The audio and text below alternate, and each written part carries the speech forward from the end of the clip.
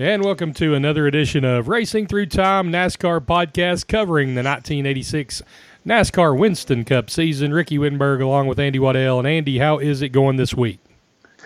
Oh, it's going good. I'm finer than frog hair, and we're ready to get this started. All right. So this week we are going to be covering briefly. We're just going to blow over the Rockingham race because there's not very good quality video out there. And what's out there is only about 40 minutes worth of the whole race. So we're going to kind of talk about Rockingham briefly and then go right into the Atlanta race. You can follow this show on Twitter at OPR Word for all your motorsports news. And for the podcast, we are on Apple, iTunes, we're on Stitcher, we're on SoundCloud. So follow the show, follow us on Facebook at Racing Through Time. We have a group just now starting, so check us out there. And we're coming off of the big Richmond race, Andy, and there was a lot to unpack with the Richmond race coming into Rockingham. We got some articles to talk about, but I'm still thinking that that Richmond race is going to be pretty hard to top this year. Oh, definitely, especially it was a good race from top to bottom, but the ending just sealed it as probably one of the best races you'll ever see. Oh, yeah, definitely. Now, what we're going to do, we'll go over a couple articles here real quick. Earnhardt and Waltrip, after the Richmond race, obviously they're not real happy with each other. So the first article today we're going to talk about and go over is the Waltrip and Earnhardt article from, let's see, what is this? The Morning Call, Allentown, Pennsylvania. This from Friday, February the 28th of 1986 by Mike Harris of the Associated Press. Dale Earnhardt and Darrell Waltrip both want to get back to racing and put the controversy of last Sunday's Richmond race to rest, but neither is totally forgiving the other for their crashes into the guardrail. Both drivers spoke about the incident yesterday at North Carolina Motor Speedway as preparations began for Sunday's Goodwrench 500. Earnhardt, though he admits to causing the accident in which both he and Waltrip slammed into the wall while battling for the lead just 3 laps prior to the end of the race, is not ready to accept the $5,000 fine and season-long probation levied against him by NASCAR. The sanctioning organization, in its ruling on Monday, said that Earnhardt crossed the fine line between racing and reckless driving. But Earnhardt, who has also been told he must post a $10,000 bond, which would be forfeited if he is found guilty of reckless driving again this season, has appealed NASCAR's decision. The hearing has been set for Monday at Charlotte, North Carolina. In every wreck, somebody is at fault, said Earnhardt, the 1980 Winston Cup champion. When we went down the backstretch, my intention was to get underneath Darrell and be alongside him in the turn. The wreck was caused by an error in my judgment and driving skills. It surely wasn't intentional. Waltrip, a 3-time champion, had gotten past Earnhardt in the fender-bending race just moments earlier, and Earnhardt was attempting to get back past the defending Winston Cup champion when his left front fender tagged Waltrip's right rear, sending both spinning into the wall. Waltrip's car was damaged worse than Earnhardt's, and Earnhardt was back in line under caution when he came past the slow-moving Waltrip the next time around the half-mile oval. Waltrip appeared to turn right directly into Earnhardt's car, sending both again into the wall. That's what upsets me, says Earnhardt, who wound up third. They penalize me for one accident, and nothing is said when that second accident happens. I don't believe I'd get between the car I just hit and the guardrail if it had been me, joked Waltrip, who wound up fifth. But really and honestly, it wasn't intentional. I wasn't trying to hit him. I was driving a car with 4 flat tires and all kinds of damage, and I was just trying to get the car across the finish line. Waltrip, known as one of the top short-track drivers of all time, said there had been entirely too much fender banging going on in NASCAR in the last year or two. He didn't go as far as to name Earnhardt as the worst culprit, but Waltrip said, "It's not between Dell and me. We had gotten to make a joke out of it, and it had gotten entirely out of hand. I don't think NASCAR fined Dale Earnhardt for what he did at Richmond. I think they fined him for what he'd been doing for quite a while." Waltrip said that he has no animosity towards Earnhardt. If that was the last race we were going to have, I'd be real upset, but it's not. We both have good cars and both of us drive up front. It's inevitable that somebody's going to pass somebody else eventually. I don't know how he feels, says Waltrip, but the most important thing when I'm on a racetrack is to win races. I'm not thinking about wrecking somebody. I've won enough races without running over people. I feel I can run with the best of them. Earnhardt says that it won't affect my racing at all. I'm a competitor. Richard Childress has $1 million race team and $1 million sponsor. I've got a responsibility to them. I have to keep that in mind when I'm out on the track. I'm a professional race driver. I want to be racing for a long time. I'm not going to intentionally wreck nobody. All right, Andy. So there's two sides of a coin from the fallout on Richmond. What do you make of that?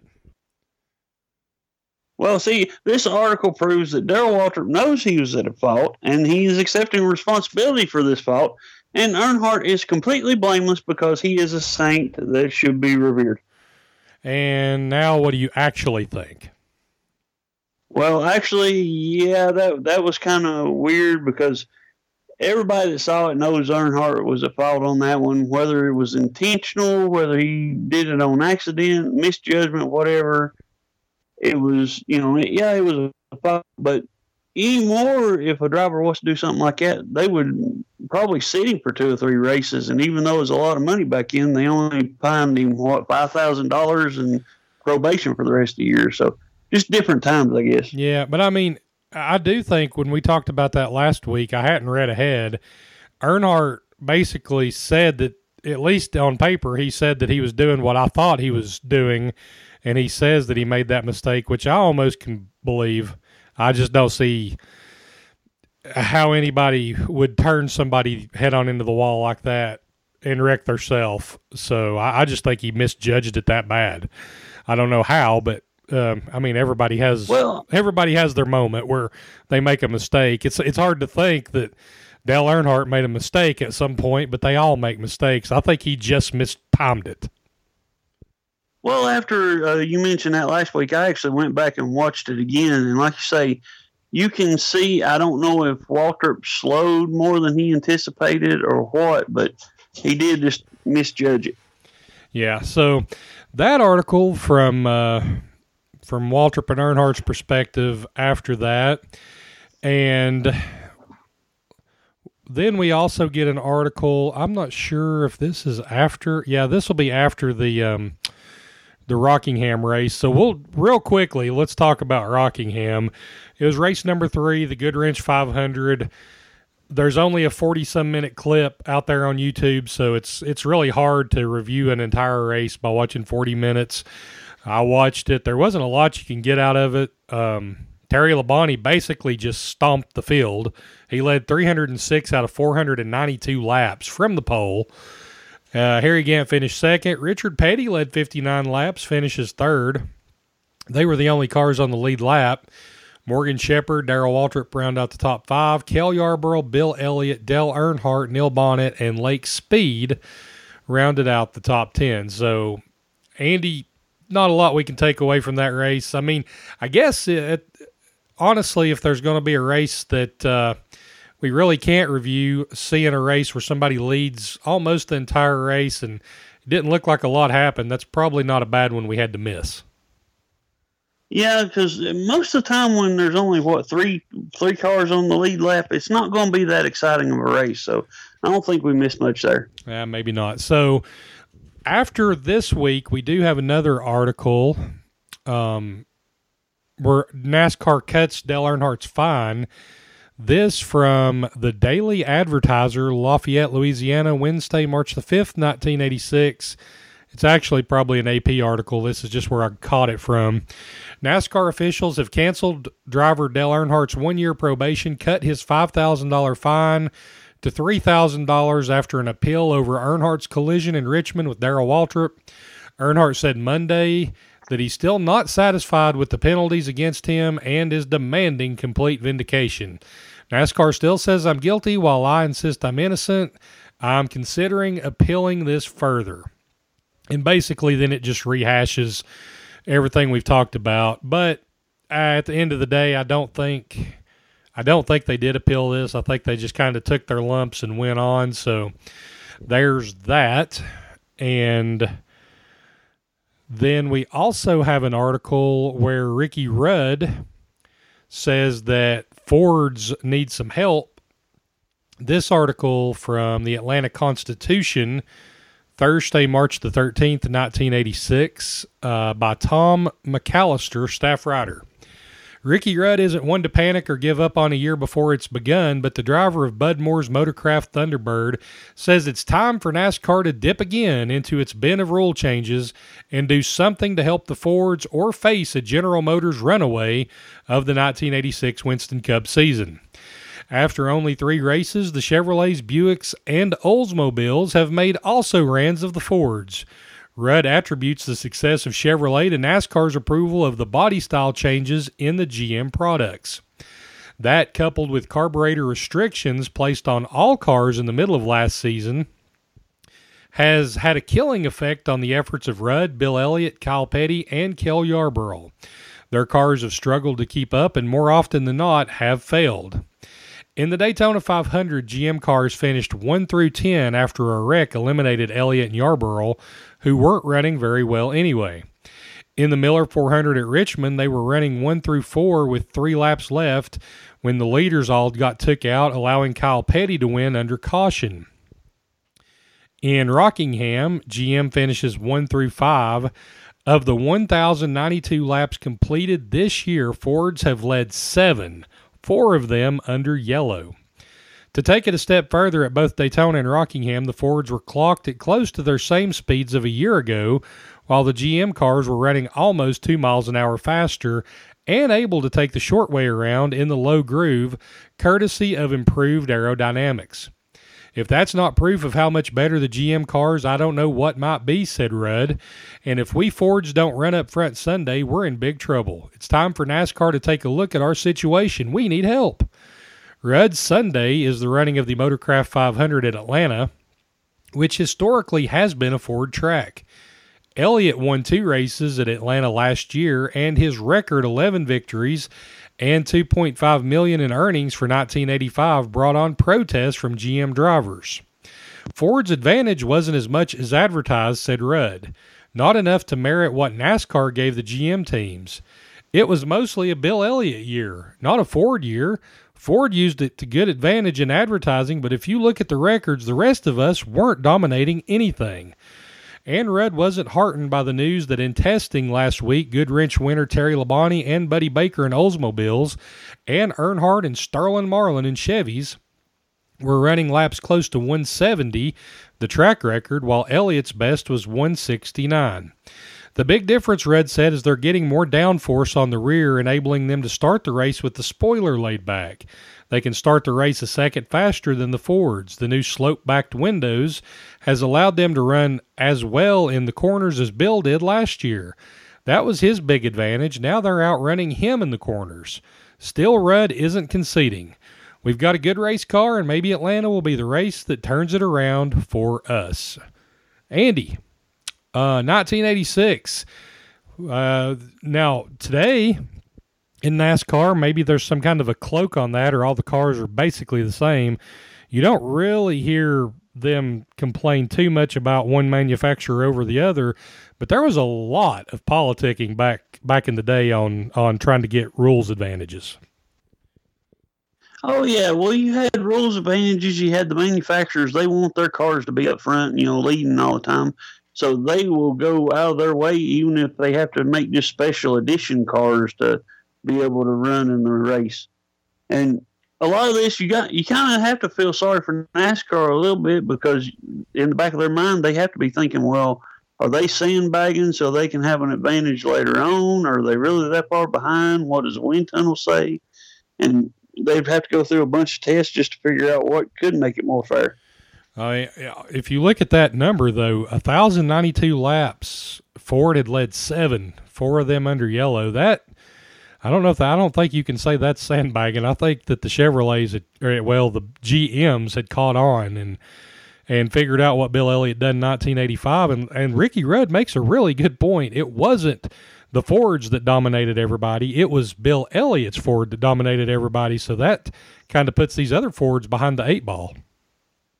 Yeah, it's like going to a 3-point contest and then handcuffing you because you got Steph Curry on your team.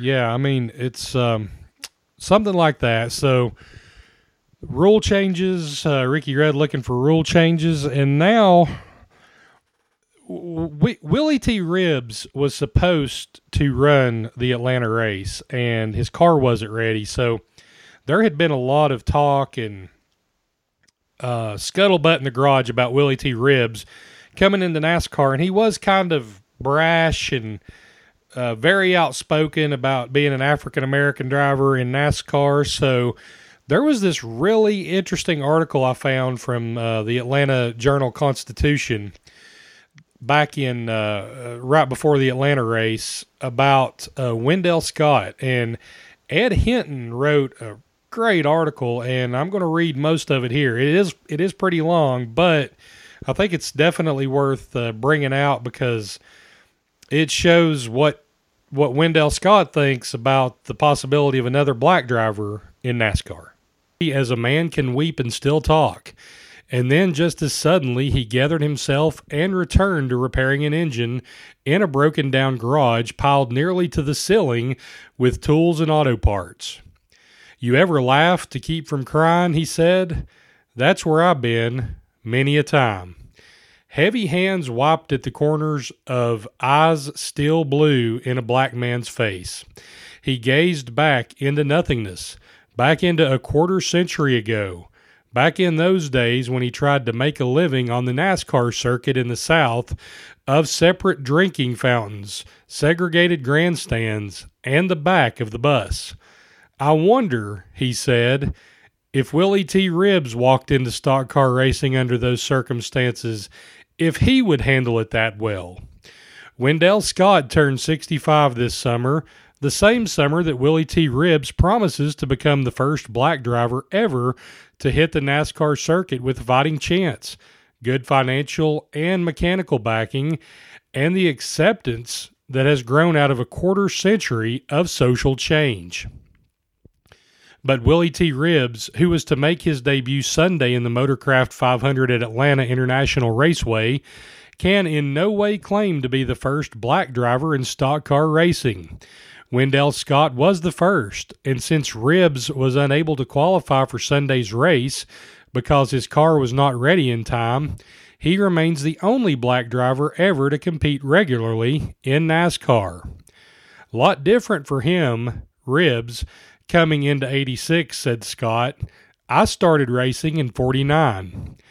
In the little garage where he works 12 to 16 hours a day repairing passenger cars for a living, Wendell Scott has been relating his saga stoically until he got the part about that day at Darlington in 1962. When they finally let me run at Darlington and the race was over, there was a line of drivers at the booth behind the garage area. It was the guys who were racing more or less in my bracket, the ones with no financial backing. Bob Colvin, then president at Darlington Raceway, was handing out $150 or $200 apiece to these guys to get them back home. Colvin would give them their money and have them sign their name for it. I went over and got in line. When my turn came at the window, Bob Colvin looked up and said, "Negro, you better get your ass back up that road." I walked away. In 1962, in an infield sea of white in a segregated South Carolina, what had gone through his mind as he walked away.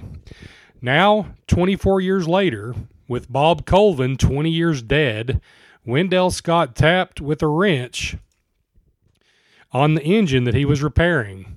He tapped harder and tapped faster. He stared. He choked, and then he wept. Just determination, he said in a broken voice. Racing was something that I wanted to do, and I wasn't going to let nothing stop me. I kept hoping for the day, and then it turned out like it did. I raced for 30 years, and I've got nothing to show for it. He composed himself, stared at the engine, and got up and fumbled through a mountain of tools. I'm working too much. I know that. I'm going to slow down someday, but working keeps my mind off of things. There is no phone in the garage. I wouldn't have one. If I had a phone, people would be calling me. Everybody around here knows where Wendell Scott's place is. They want me to work on their cars. They come by.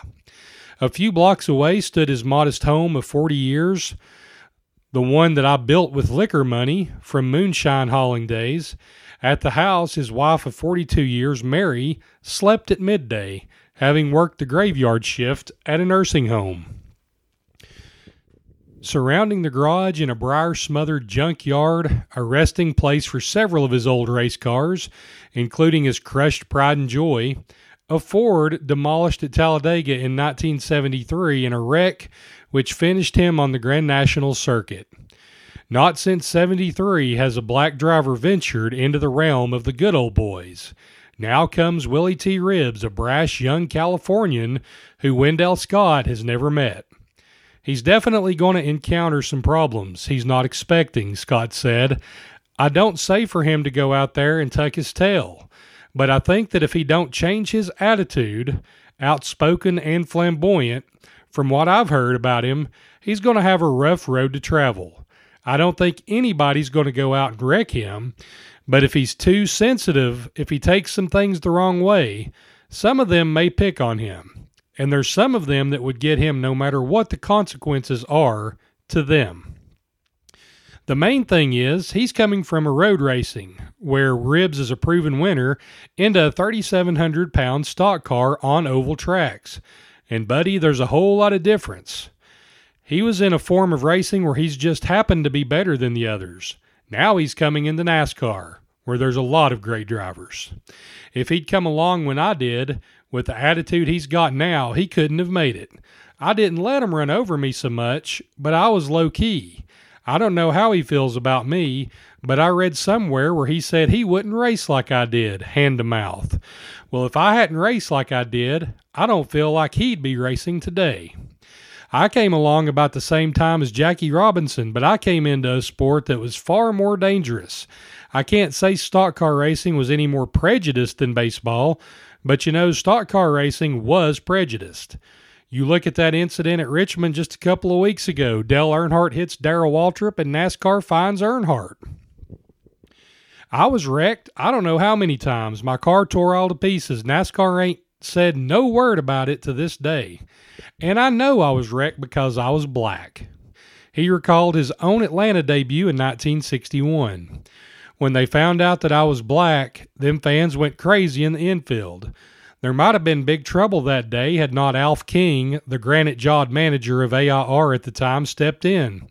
A group of whites in the infield cornered a small group of blacks. Knight, with a 2x4 and a .38, broke up the right. All Knight was a real nice guy, said Scott. He helped me a lot. I had a lot of white friends. But just before the next Atlanta race, another official called me at 10 o'clock one night and asked me not to come. He said the Ku Klux Klan had been threatening to come and throw bottles and rocks onto the track if I raced. He was afraid somebody might get killed. I didn't go because he asked me so nice. But when a guy at a Birmingham track called and asked me not to come, that was during the time they were sicking dogs on black people. I went anyway. When I got to the track, the black caretaker kept saying, "Boy, they ain't going to let you race." After the race, Johnny Bruner, a NASCAR official, kept saying that I better hurry up and go for my own safety. From the outset, Wendell Scott had been willing to tread lightly in order to race. His love of cars had started in 1938 when he bought a Model T Ford for $15 and began to tinker with it. By 1939, he was Danville's most notorious taxi driver, the one who'd get you to your destination faster than you'd want to get there. During World War II, the Army sent him to mechanical school. After the war, married and with a young family, he was unable to regain his taxi license because I had so many speeding tickets and other violations. Then I got involved with the wrong crowd and began bootlegging. Charlotte, North Carolina was dry. I found out that I could buy whiskey for 55 cents a pint in the liquor stores here in Danville, haul it down to Charlotte and double my money, $1.10 a pint. After that, I began hauling moonshine in those 5-gallon cans. Caught hauling in 1948, he got off with a 3-year probation sentence after his police record become his ticket into stock car racing. In 1949, the dirt track here in Danville was in competition with the one at Greensboro. The promoter here wanted a black driver to increase local interest. Martin Rogers was the guy who got me to race, though a guy named Eddie Allgood takes the credit. Rogers went to the local police who had the records and asked them if they knew of any blacks who could really drive fast. They told him, "You want somebody to drive a race car? Go get Wendell Scott." But other local tracks wouldn't let me run at all at first. When he initially showed up to race, people didn't pay much attention to me because I'm so light-skinned. But I had some black guys working with me, and soon people put 2 and 2 together. He set off to tracks in Northern Virginia and Maryland where he was accepted. His first year out, he arrived at a NASCAR-sanctioned race at Bowman Gray in Winston-Salem. I was turned down, and it wasn't until 1954 that I ran my first NASCAR race. Through the 50s, Scott won 127 races on the old Dixie Circuit of short tracks, won the Virginia State Championship in 1958, and in 1961, he decided to try the elite form of stock car racing, the NASCAR Grand National Circuit. Grand National Racing was supposed to have been a different class of drivers. They were supposed to have been more civilized. Some of them weren't. Deep down inside, they were worse. One Sunday, a driver wrecked me, and after the race, I was so angry I went to him and threatened to kill him. He's still driving today. We're good friends now, and I'm not going to go name-calling. He knows who he was. In 1973, prior to the Winston 500 at Talladega, Wendell Scott shook hands with Alabama Governor George Wallace. Well, he'd changed, Scott said. Minutes after the start of the race, there was a 21-car pileup. Scott suffered a broken pelvis, broken leg, and a torn open left arm that required 70 stitches. Worse to him, the best race car I ever had was demolished. I'd hawked everything I had to buy that car.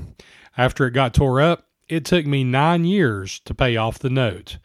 That wreck, for all practical purposes, ended Scott's Grand National career. He ran one more race at Charlotte that October. In 1982, Wendell Scott's racing debts had at least been paid. "I've got some bitterness," he said, walking through his junkyard. He stood still among the briars, and his steely eyes fixed on the carcass of a 1955 Cadillac, which he said was Dwight D. Eisenhower's presidential limousine. "I won 128 races. 128 races. I was never kissed by a white race queen. One time at Charlotte, I received the Curtis Turner Achievement Award. They had a white girl there to shake my hand, and a black girl there to kiss me. I wonder if Willie T. Ribbs ever wins a race, what the circumstances will be in that victory lane. I think it's still basically a white man's sport. Looks like they're trying to keep it a white man's sport. I think the company's responsible for it. A lot of sponsorship money going into stock car racing, but it's helping only whites. Crisco's helping Buddy Baker. I bet as many black people buy Crisco as whites, but they're not helping no blacks. Years ago, I tried to get Miller to help me. Now they're helping Bobby Allison. Black people are buying this merchandise the same as whites, but whites are the only one reaping any of the benefits." In Atlanta, racing enthusiast Les Montgomery is trying to establish a Wendell Scott Racing Foundation. Last year, Scott and Montgomery ran an ad every week in a national publication, and we didn't get 1 cent in contributions. I wish Wendell Scott, talking about Willie T. Ribbs, I wish that it was me just now coming into. All right, Andy, I know that was definitely a mouthful, but my God, what an article, what a story. You don't think about, like in today's society, you don't think about what some of these people went through, and he's just got a really sad story, honestly. He was up against it, and he didn't have anything to show for it when it was all said and done. Well, you got to figure he was going. granted, they were trailblazers like Jackie Robinson and all that going into sports where they had separate leagues and such. But he was going into the white southern nest, I guess you'd call it. And, I mean, he would have to wheel them in with wheelbarrows to have balls that big to be able to do that, even to have the guts to even show up and try to race, let alone race and race with some success. Yeah, I think a lot of people just thinks that this black guy, for lack of a better word back then, because that's what he called himself, that he just showed up and wanted to race NASCAR and he never was any good. But you see that he won 127 races. So it's not like the guy couldn't drive a car. It's not like one of these rich boys that has a daddy that made it and he thinks he wants to drive a race car. He could drive a car. He was a very, very talented driver. And I dare say, just from knowing that he won 127 races and he done a lot of that without much help at all, if he would have been white and had that same talent, he might have been one of the better drivers ever. You never know.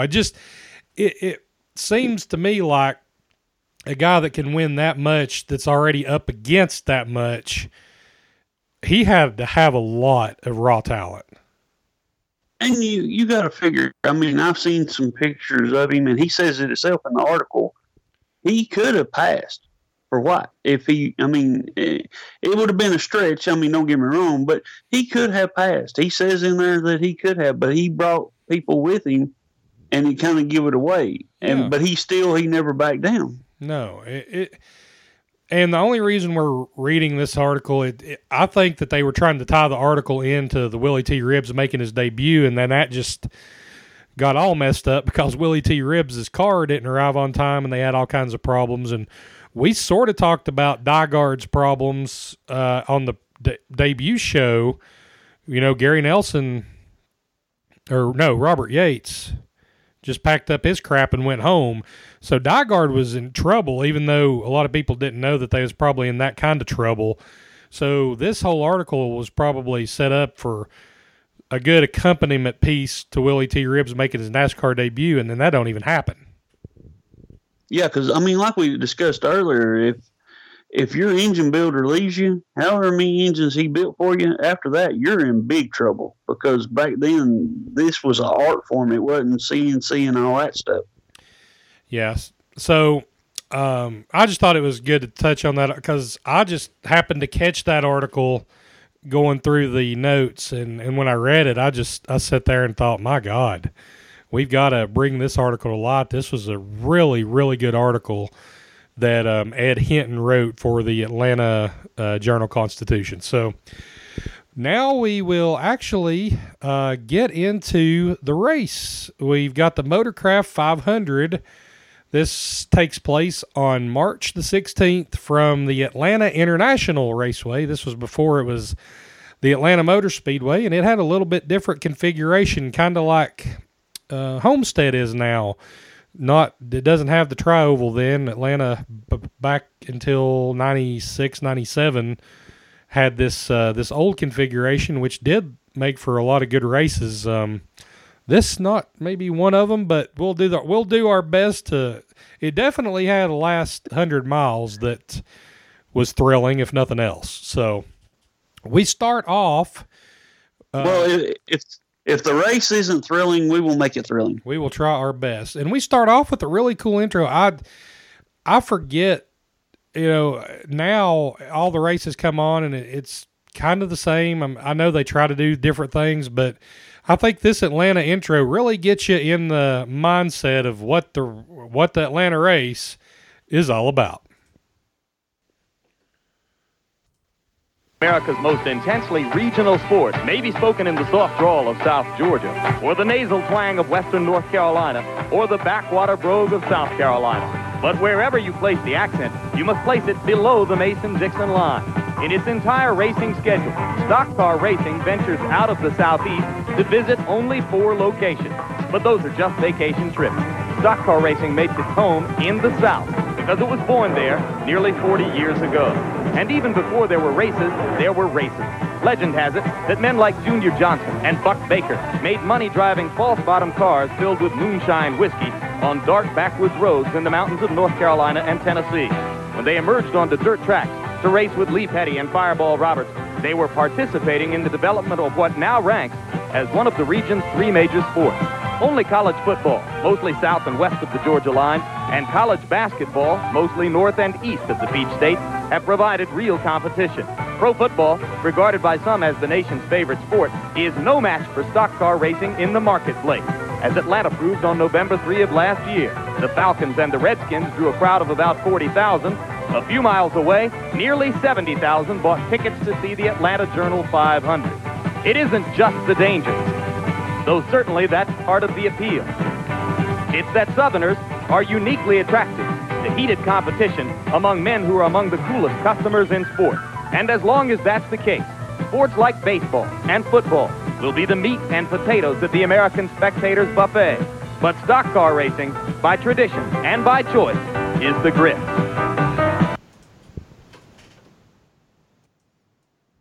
So stock car racing by tradition is the grit of sports, and baseball and football is the meat and potatoes, Andy. That gets you in the mood for Atlanta, though, that twang playing in the background and talking about the race drawing more people than the NFL football game. It gives you the perspective that NASCAR is a big deal in the South. Yeah, and you got to remember, in '86, in the South, there wasn't a whole lot of pro teams, period. I mean, you had like maybe the Braves, but as far as the NFL, till you hit Florida, there wasn't nothing else. But racetracks were all over the place. Oh yeah, definitely. It's interesting also in that the way he sets it up. It's the one thing that I found interesting is basically he said people come to see the crashes, and that's a debate that people will have from now until ever. And I will always argue that no matter what you say, you don't ever want to see anybody get hurt. But there are plenty of people that want to at least see cars spin out and hit the wall. It's just part of human nature. I'm sorry. I don't want to see nobody get hurt, but at the same time, when you go to Bristol or you go to Martinsville, you want to see some people beat and bang and get in the wall and be mad at each other. You may not want to see it when they're going 210 miles an hour at Talladega, but you want to see it every once in a while. Well, like you say, especially on the short tracks, because you want to see the beating and banging. The excitement is getting right to that edge without going over. And when they do go over, it's like, well, we'll try again. Yep. So they set it up pretty good. And I will apologize right off the bat here. If anybody wants to go back and watch this race, it's an interesting race. It's cool to follow along with us. That way you may see things that we don't and comment and tell us what you think. But Andy, this may be a race that I can unequivocally say, and I don't even know if that's a word, maybe the worst broadcasting I think I've ever heard in my entire life on any level for anything. It was just awful. The whole production was not, even by 86 standards, you watch the Richmond race and then you come to this one and you're let down, disappointed. In a way, it's funny, but at the same time, it's not a very good presentation. It's ABC, I don't think, covered a lot of NASCAR races back then, but they had a contract for certain races. And it's one of those deals where you throw some guys in that's not really NASCAR guys, and you get a ragtag bunch of people to try to do something that they're not used to doing. And it turns out quite comical, if nothing else. I had a good time watching it at their expense, but it was really cringeworthy a few times. You're like, oh, good Lord, these guys are awful. Well, there's just certain things. That's like John Madden. You can listen to him do a football game, him and Pat Summerall all day long. Put him in a NASCAR race, it wouldn't be right. Same thing here. Yeah, exactly. That's probably the perfect point. So we start this race. There are 42 drivers starting in the race. The purse is $486,000. Jim Lampley is one of the protagonists here that's bringing us the action. And Sam Posey's with him. Andy, are they on a green screen, or is this just a really weird camera? Because it seems like it's been done live, but for a minute, I swear I thought they was on a green screen. They had to be on it. There is no way this wasn't on a green screen, because I was waiting on any minute for one of them to tell me where the low front was pushing the rain into the area. Just thank God they wasn't wearing green. Boy, wouldn't that have been even more disturbing? Just a head. To see a hand show up. A hand and a head, yes, and the hands show up in weird places during some of this. I don't know. Even without the green. Even without the green. So Dale Earnhardt's on the pole. Tim Richmond is starting alongside in second. We wave the green flag. Richmond Earnhardt drag race side by side through 1 and 2. Earnhardt gets ahead through into turn 3, and Richmond falls all the way back to 4th place. Early in the race, these first few laps, you can see the draft and how it worked back then. Cars trying to stay together, sucking up to each other, slingshotting. There wasn't none of this arrow tie bull crap that we have today. Morgan Shepherd, Bill Elliott kind of stay with Earnhardt early in the race. 10 laps in, Earnhardt's pulled out to about a 1.5 second lead. Morgan Shepherd, Bill Elliott, they run together for second. We learned that Tommy Ellis was disqualified after qualifying, but he's mowing his way through the field, and Sam Posey says it's kind of fun when you have to start at the back. Andy, do you think it's fun for these guys when they start at the back? That's like saying it's fun to walk blindfolded through a room full of Legos. It made no sense to me whatsoever. I'm sure you could talk to Tommy Ellis at that point in time and said, Tommy, is this a good, are you having a good time having to start dead last and pass all these people? I doubt that he's going to be happy about that. So there's the first scratch your head ABC moment of the day. Another 5 laps down. We're 15 laps into the race. Earnhardt pulls about another second on the field, and he's 2.5 seconds ahead of Shepherd, Elliott, and Tim Richmond, who are all kind of running right together. And we do have a pretty good battle early with those three. Richmond almost makes it 3 wide. They're both trying to get by Shepherd. Richmond backs off. Bill Elliott finally does get by Shepherd for second, and Richmond stays in 4th. We get a ticker, shows 28 laps are down on the race. Earnhardt is laying down some really fast laps. He's already lapping the slower cars. We get an interview with Ernie Elliott, and he says Bill's just riding around, filling the car out. No, nothing wrong with the car, just trying to get going here. Sam Posey talks about the fact that Jeff Bodine brought power steering into NASCAR, and I kind of forgot that, but he did. He brought power steering in, and I know they probably thought, oh, look at this Yankee bringing this crap that we don't need in here because he's too soft. And in the very second these guys gets a hold of power steering and see what it does, Andy, how fast do these guys switch over to the power steering boxes? No, I don't even think you could time it in modern timing equivalencies, because once they realized how good it did, especially on the short tracks, super speedways probably wasn't that big a deal, but the short tracks, 500 laps of cranking on the wheel, that had to help them out. Oh yeah, they I'm sure their arms and their upper bodies appreciated the fact that they wasn't having to work quite as hard. So plus, you got to figure at this time that probably freed up a hand for them to have a cigarette too. So that's true. I mean, we definitely have some smokers in the field. Dick Trickle's not in the series yet, but he would definitely lot him up under caution anytime he got the chance.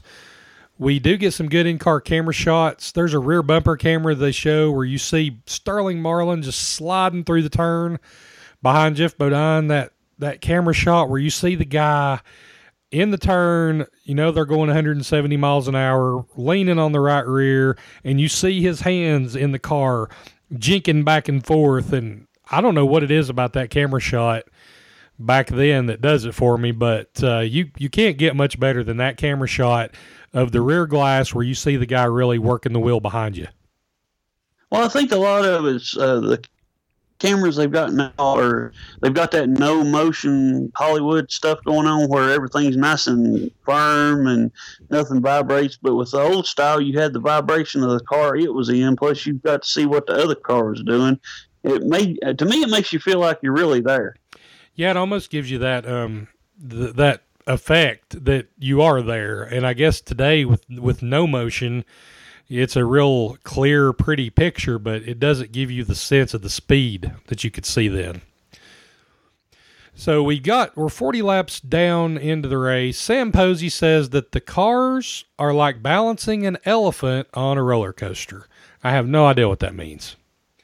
I don't know if he means. I think at this point, he's just desperate to say something to keep Lampley off of him. We might talk about that a little more later. 40 laps down, everybody's spread out. 3 of Earnhardt still in the lead. Bill Elliott's about 3 seconds behind.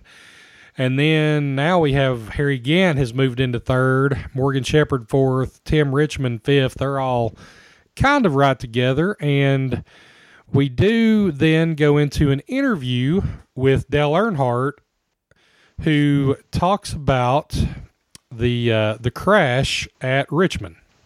I'm sorry it happened. I don't want to be involved in these kinds of things. And when you run up front and when you win a lot of races and when you're trying to win a race, you're going to be involved in controversies. If you run back in the pack, if somebody runs over you, who cares? But if you're trying to win the race and somebody runs over you, then obviously it creates a lot of attention. What happened at Rockingham is just a deal where I think Dale was trying to get a little bit of something to go in on Monday morning or Tuesday morning, whenever it was with. He didn't give me much room, and we did rub together, but it certainly wasn't like what happened at Richmond. As we watch what happened, it's clear that Earnhardt hits Waltrip from behind, causing both cars to spin into the wall. Earnhardt, it would seem, is the villain, Waltrip the innocent victim. But to fully understand the incident, realize that it's a time-honored technique to tap your opponent in the bumper, making him slide harmlessly out of the way as you duck through on the inside. Any driver worth his salt does this routinely, especially on the slower and therefore safer tracks such as this one.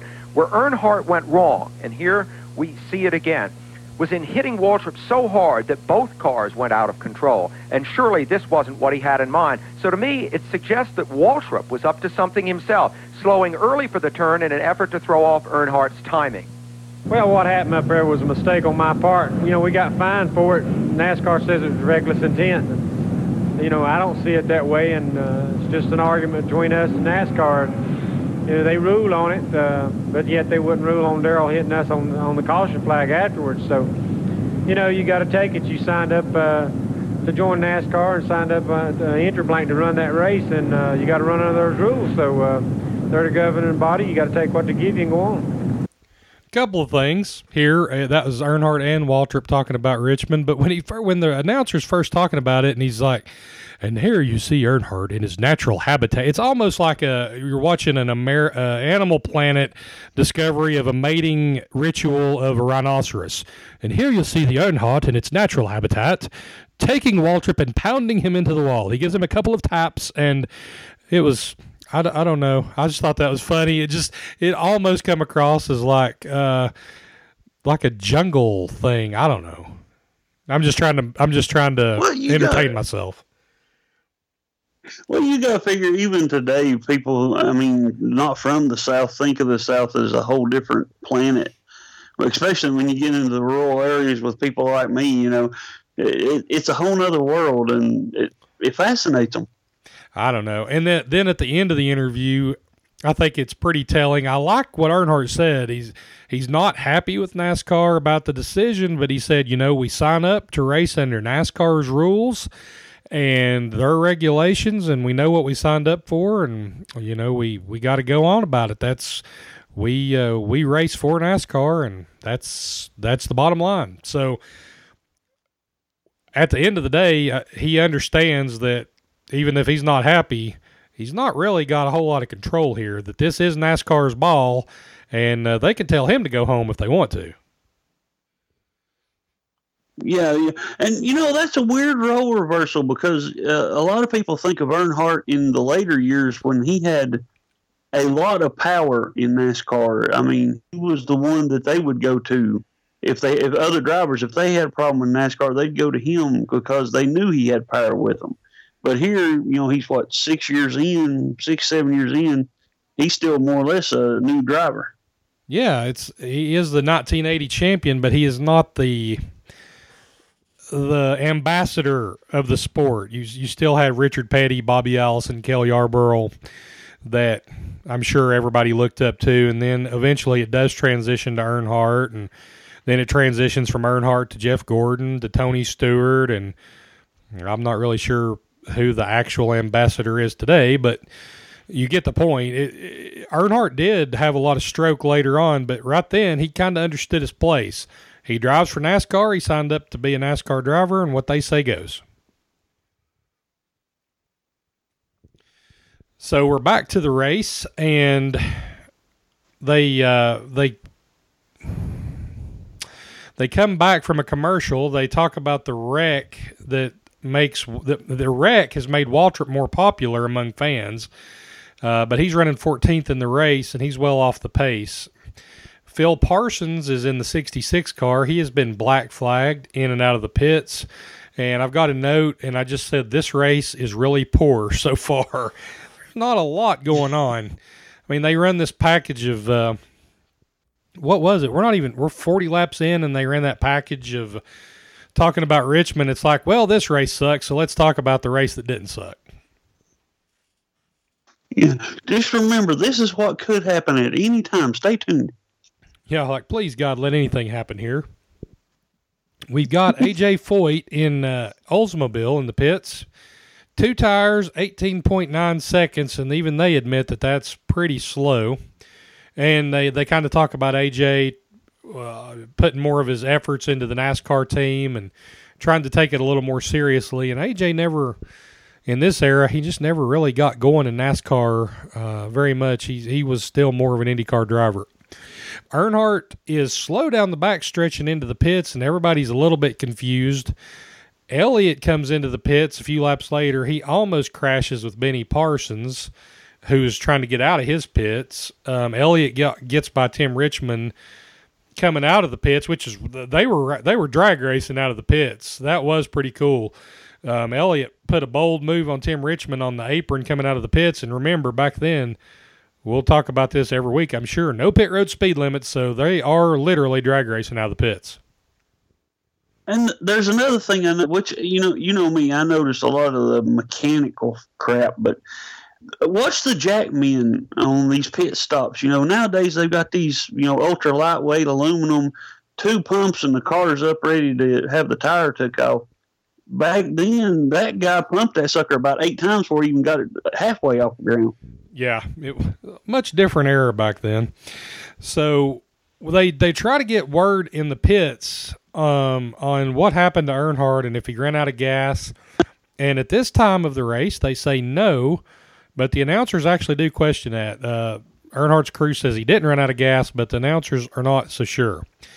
Sam Posey is trying to use words bigger than my vocabulary. I do point that out. I can't even remember what he said, but he is trying to speak eloquently to a audience of rednecks, which doesn't work real well. We go to... No, because we think you're trying to insult us or calling us names. Yeah. We go to a commercial and then come back, and we're still in green flag pit stop cycles, 73 laps down, and now Ricky Rudd, Harry Gant, Tim Richmond, and Elliott are the top 4 after Earnhardt had his problems in the pits. They go back to a commercial, and when they come back, we are finally under caution. Rick Wilson has a small tussle with the wall. I like that line because he did. It was a little brush of the wall, but NASCAR said, "Hey, that's it. We got to throw the yellow. This is not working for us today. Let's bunch them up. We got to do something." This is before we had stage brakes. They had to invent their own brakes whenever they could. Then we go to a very interesting segment that you may want to look up on the race. I don't understand the point of this exactly, except that they wanted to kill 5 minutes in the broadcast. We have a skit with a guy named Honest Johnny, who's with Sam Posey and Sam Posey's grandmother. Grandma climbs into an $85,000 NASCAR. And she peels off in the car while Honest Johnny talks to Sam about financing. Basically, I guess the whole moral to the story is they're trying to say how much these cars cost, and they use this as a way to have this guy swindle Sam Posey out of $85,000, and his grandma peels out in the car. Andy, what was going on with this segment? Somebody was smoking something they shouldn't have been smoking in '86. The only thing I can figure out is somebody before this race went to a Southern wrestling show and saw how wild the grandmothers are there and decided, let's put her in a NASCAR. I don't know. They should have got bouncing Beulah brochures for that. Amen, brother. So we are now at lap 91, and the running order, apparently, is Tim Richmond, Benny Parsons, Kel Yarborough. Then we also have the number 1 car of Sterling Marlin, Harry Gant, Dale Earnhardt, and Jeff Bodine. The announcers now call Phil Parsons Benny's son, which is not accurate. And you can definitely tell these guys are not NASCAR announcers. There's Benny's son. And if you can't tell by now, it's coming. Oh, good Lord. We do now figure out why Richmond was on a cane at the Richmond Fairgrounds. He actually was hurt in the Twin 125 at Daytona, and he had a bad neck and back from that crash. And here is Tim Richmond talking about that. Well, I came from sprint cars and super modifieds, Indianapolis cars, then to stock cars, and it was, it was an adjustment that I did think was inferior to actors, to a lot of people. It almost, I don't want the people of my sport or our sport to take this wrong, but I did feel a little inferior or maybe a little embarrassed. Why, I don't know. Okay. That was my problem and not everybody else's, and now it's just the other way. I'm not better than anybody else, but I darn sure do something that's all right, that I feel is okay in my book, and I hope it's okay in everybody else's, because driving a Chevrolet with Folgers coffee on the side of it and Exxon motor oil, and those aren't plugs, but that's America, that is, and I'm an American racing in America. That is cool. That's 200 mile an hour knee,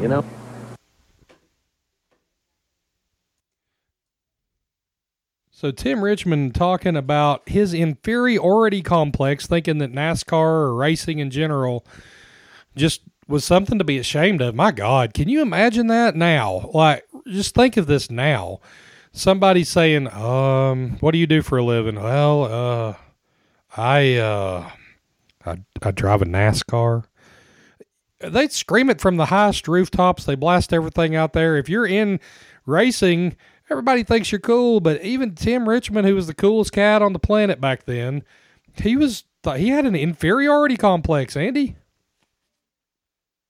Well, that just shows how much different it was back then, because back then, open wheel racing, as far as the country as a whole, open wheel racing, Indy, people knew that. NASCAR, that's a bunch of inbred hillbillies. I mean, that was the thinking that a lot of people had.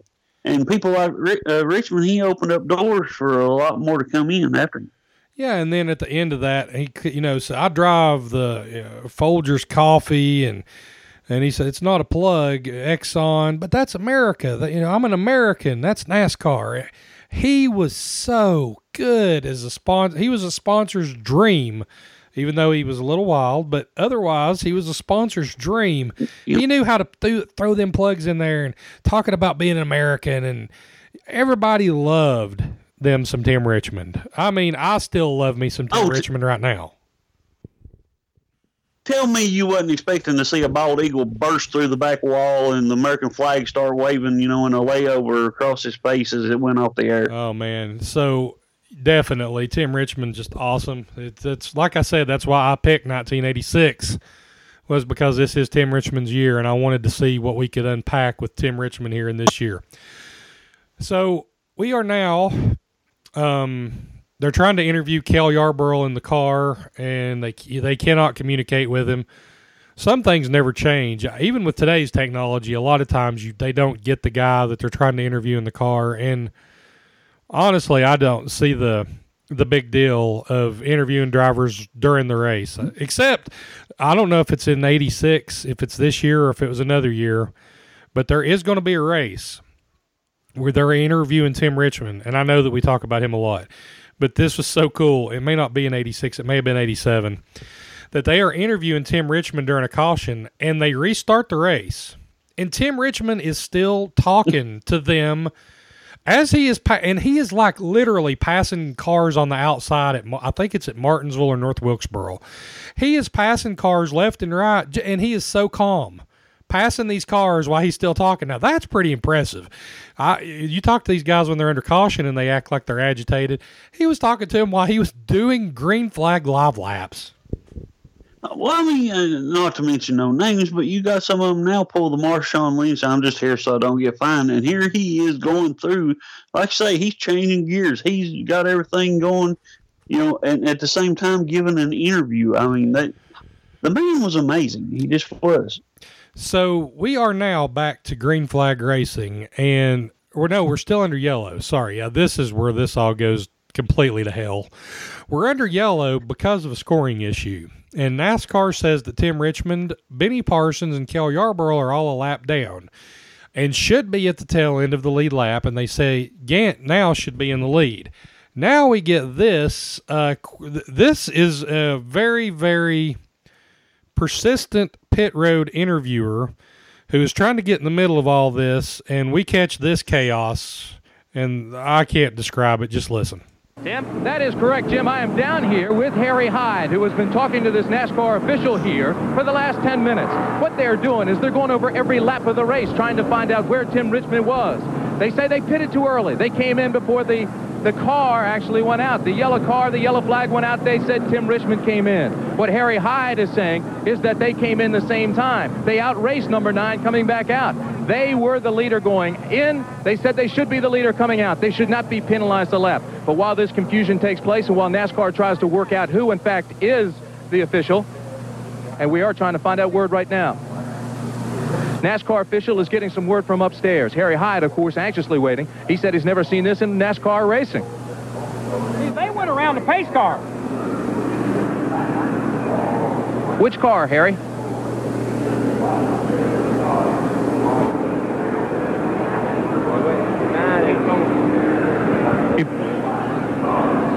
Pitted too quick, Harry. You lost the lap. You took it in. That's what they said. The only thing I want them to tell me is how the hell did I can't have my position like 9 has got it now? They can't just pick us out of a car, just pick us up in the pace car without somebody else being in it. How the hell they just picked us out? I don't know. He said you pitted too quick on the racetrack. Well, it is. The pace car was out there, and them guys went around the pace car, and we did. We tried to play it fair. He said you don't have to go with that. He wasn't going to change it. He talked to you after the race. He won't see me after the goddamn race. You tell him that.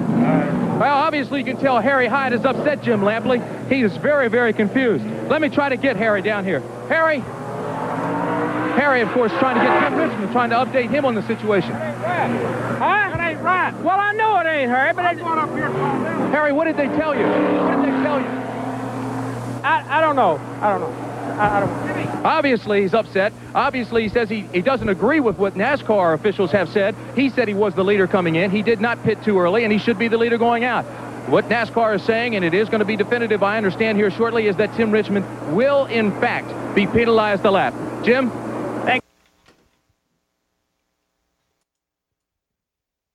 Okay. Well, the pit road interviewer is trying to get in the middle of the official talking to Harry Hyde. And he is actually trying to interrupt the official and Harry Hyde to get to the bottom of the story. And honestly, knowing Harry Hyde, I am really surprised he didn't turn around and just hand him his ass right there to begin with. And we still don't exactly. You could tell he was wanting to. He wanted to so bad. Well, he definitely kept his composure. I guess he knew that Folgers money was coming in, and he better not mess that up. But we still don't exactly. I mean, this really is strange. This is this whole weird thing where when the caution comes out, people pit at a weird time, and then who the hell the pace car picks up. I don't know how they done this back then, and with any kind of consistency. It is very confusing on who gets picked up with what, but I don't think that any of those guys really should have been a lap down. I think he probably should have been in the lead, or at least still somehow on the lead lap. I don't get it. The announcer does his best the pit reporter does his best to figure out what's going on, to absolutely no avail. And Harry Hyde, when he finally gets his attention to talk to him, he just says, "I don't know." He wasn't going to talk to him. And for a train wreck, that was something you couldn't look away from. Lord, no. But if that reporter would have got any closer, him and Harry Hyde would have been married in some cultures. It's possible. Oh, so now we finally are back to green, and Tim Richmond is on the tail end of the lead lap, but he's at least in front of the leaders. Harry Gant is apparently the leader. He's the fourth car in line, and Dale Earnhardt's in second. Pretty quick off the restart, Earnhardt and Morgan Shepherd overtake Gant to go 1 and 2. They're close together. Bodine and Richmond, they're trying to stay on the lead lap, and they're in front of the 3. 114 laps into the race. It's now clouding up, and they say rain may be a factor, and this is before they had radars at the track, so all you could do is look up at the sky and say, well, it's getting cloudy. We don't know, but it looks like rain may be coming. See, this is where they needed his grandmother to tell him whether her knee was hurting. Yeah, we need Sam Posey's grandmother's stat. Half distance is an official race at this point in time, so those back then they're running to halfway, not to the second stage. The announcers are discussing the strategy if possible rain is coming, and now, if Harry Hyde wasn't enough, we get the other Harry Ranier. Harry Ranier, the club owner, the team owner, went upstairs. Harry is now with me. And Harry, what did they tell you upstairs at the official scores? The only explanation I can give you is what they gave me. When I went to ask NASCAR about putting us a lap down, all they could tell me was that we pitted too quick when the caution come out. We're sitting right there in our pit beside the caution car. If we pitted too quick, then we've been a lap down every time we've ever pitted this season then. But talking to Harry Hyde and your lap charters on their side, they charted every lap and they had Tim in the lead. That's exactly right. We were on the same lap with the front cars. In fact, we were probably running third at the time. I think the other two cars, the 25 and the 55 car, was in front of us. We were probably third at the time. Will there be a protest filed at the end of the race? Well, actually, we're going to have to go back and count after the race is over. But, yes, sir, I will find out the truth after the race is over. Okay, Harry, thanks for stopping by. Jim, that's the story down here on the Tim Richmond situation.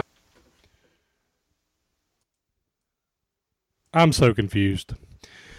Now we're talking to Harry Ranier, who the pit reporter has apparently no idea is not Tim Richmond.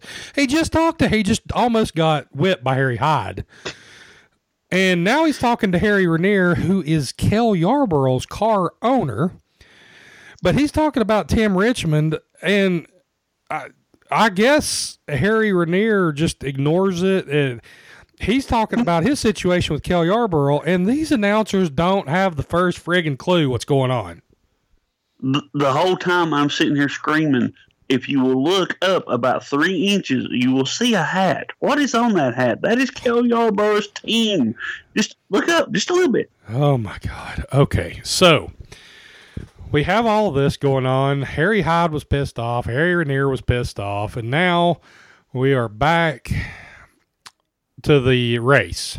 To getting pissed on. To get pissed on.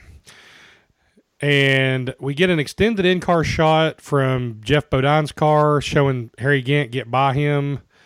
The windshield of Bodine's car is really, really dirty. Back then, they didn't have the peel-offs. So if the guy didn't get it under caution real good, I don't see how these guys could see half the time. That's how good they are. They're just guessing. They know instinctively where the turns are and when to lift, because you can't see out of most of his car. No, and if the sun ain't shining on the windshield, it ain't too bad. But you can tell when the sun hits that thing, forget it. You ain't got a clue where you're at. Yeah, Kyle Petty now crashes pretty hard. He backs into the turn 2 wall. The announcers say so far the race has been uneventful, and for the first time this entire race, I agree with something they've said. Richmond the congregation said amen. Richmond gets his lap back, and he's back to the end of the lead lap cars. So we're on lap 134 now, and we get a restart. Dale Earnhardt, Harry Gant, Darrell Waltrip, Bill Elliott, Terry Labonte, and Richard Petty. The one thing with all the way the cautions fall and people pit and they're out and then they pit, we keep getting jumbled up lineups, different people at the front all the time. We go back to the race and we get a lot of green flag racing. We eventually get a pit report on Morgan Shepherd, and the pit guys call the crew chief Jack Elder. ABC, everybody. Suitcase Jack Elder. We have a caution. We have a caution as apparently a guy named Doug Heverson has crashed. It's actually Doug Heveron. Andy, ABC, everybody. God almighty. Yes, again. Then we go to a shot of the green screen booth, and Jim Lampley has some sort of a creepy half hug, holding on to Sam Posey. He's looking at him. He's gazing at him in a very forlonging way. I don't know what's going on in the booth. I don't judge. But Jim Lampley is entirely too close to Sam Posey at this point in time. And I'm just telling Posey, please, if you're in trouble, blink twice. We need a signal. Oh, so Morgan Shepherd, we learned during the course of all this, has a pet raccoon. Who hasn't had a pet raccoon? Why not? Well, of course. We do live in East Tennessee, and I'm sure you have, but it just... yes, I had one named Betsy and one named Ross. Andy, what else? I found them on the 4th of July. Appropriate names. Lap 191, we have Dale Earnhardt, Bill Elliott, Morgan Shepherd, Terry Labonte, and Richard Petty in the top 5. Okay, so something I've not talked about all through the broadcast so far, we do have the NCAA basketball tournament going on. And you can tell that Jim Lampley is really excited to talk about that when he keeps seeing scores. He lights up like a Christmas tree. You can tell he just switches gears when he gets into talking about the scores of the NCAA games, because God knows he'd rather be anywhere else except the NASCAR race. We do learn, Andy. But what got me... Go ahead. Go ahead. Well, I was just sitting there thinking, he keeps going back to David Robinson, but the way they're going on with the names, I'm waiting for him to say he's Smokey Robinson and he sings songs for a living. Oh, yeah, we do learn with that Navy has upset Syracuse in the tournament, and David Robinson's their all-star center. I wonder if that guy never made it. Never heard of him. Never heard anything else from him. Harry Gant has a rear axle issue. So does Sam Posey at this point in time. And he's lost a couple of laps in the pits. We get a restart, and Benny Parsons gets a jump on the restart. He puts himself on the tail end of the lead lap. Now we get Bill Elliott on the inside of Earnhardt, but Earnhardt slams the door. Morgan Shepherd closes in on both of them. They all close in on Benny Parsons. We get about 15 laps more down. The 55, 3, and the 9 are all together. The 12 into the pits, he's got some issues. He's hit the wall fairly hard. And we now have Bobby Wawak, which they pronounce Waywack, has stalled, and the caution is out. 55 lap. ABC, everybody. ABC, everybody. Benny Parsons gets his lap back, and everybody goes into the pits. We've got up to lap 227 now, thank God. Morgan Shepherd, Tim Richmond, Darrell Waltrip, Dale Earnhardt, and Bill Elliott are the top 5. About a lap after the restart, we have a caution out again. Richard Petty has blown up. We get some cars into the pits, and we have Morgan Shepherd out front. Rusty Wallace gets his lap back. Bobby Allison is trying to get his lap back also. The Dale Earnhardt car is now running down Morgan Shepherd for the lead. And now we get an interview with Morgan Shepherd's wife, and she's excited that Morgan's running really well. Earnhardt right behind Shepherd, and he's really putting pressure on him. So we've kind of established that Earnhardt's definitely got a car to beat, and Morgan Shepherd is strong here through the middle part of this race. He's definitely a contender. Oh, most definitely. And I don't know, this is why I like these throwback races, is because when they go and interview somebody like Morgan Shepherd's wife, she's got that jacket, the Jesus hairdo where everything's just poofed out like a lion's mane. I don't know, it just brings back memories of Aquanet. Yeah, and ozone layer be damned for her. That's right, sir. We have Terry Labonte and Tim Richmond. They're almost to the leaders, and Bill Elliott pulls up to them. So we're finally getting some racing here, 3/4 of the way through the race, because you have Earnhardt and Shepherd out front, and they're right together. And then you get Terry Labonte, Tim Richmond, and Bill Elliott all coming. So we've almost got a 5-car race for the lead. Neil Bonnet has hit the wall pretty hard, and he's cracked a bone in his ankle. Neil, and he didn't even let's bring think out a about caution. this for a second. Let's think about this for a second. Now, how much has time changed when he goes in and he says, they think I've cracked a bone in my ankle. I have to now go to the hospital to get an x-ray. Oh, yeah. Yeah. Now they could dang near do that in the pits while they're sitting in the car. They have the technology. But back then, they had to put him in a station wagon, looked like, and haul him to the hospital to see if he did, in fact, break it. Yeah, and he hits the wall hard enough to don't bring out a caution, but he breaks his ankle. That's pretty hardcore. We get the 25 car now by the 44, and now Morgan Shepherd and Dale Earnhardt are trying to lap Rusty Wallace once again. I mean, this is a knockdown drag out now. We have had some bad racing, granted. At least it's been entertaining, but now we're actually getting some good racing. Yeah, it's game on now. It's ready for the Intimidator.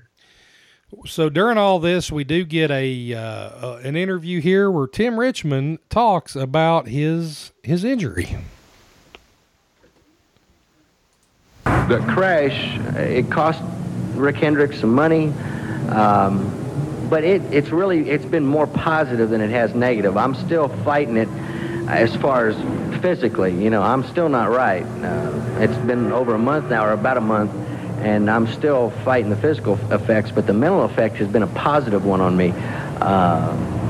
You know, I know, you know, it's not a crash I want to go through again or anyone close to it, but I went through it. I knew that it could happen, but I'm still here, and you know, I'm just it's like, you know, what's it like going 200 mile an hour? People ask you that a lot, but you can't explain it. I can't explain this crash or what it's like. And, you know, when you hit 200 mile an hour, it makes you feel like Gumby. I mean, you know, your brain's still there, but your body's it's there, but it's not working anymore. So, you know, it's been all right. The crash was fine. I just physically hope I can get back as good. I know I will, but it's going to take a while to still get back where I was.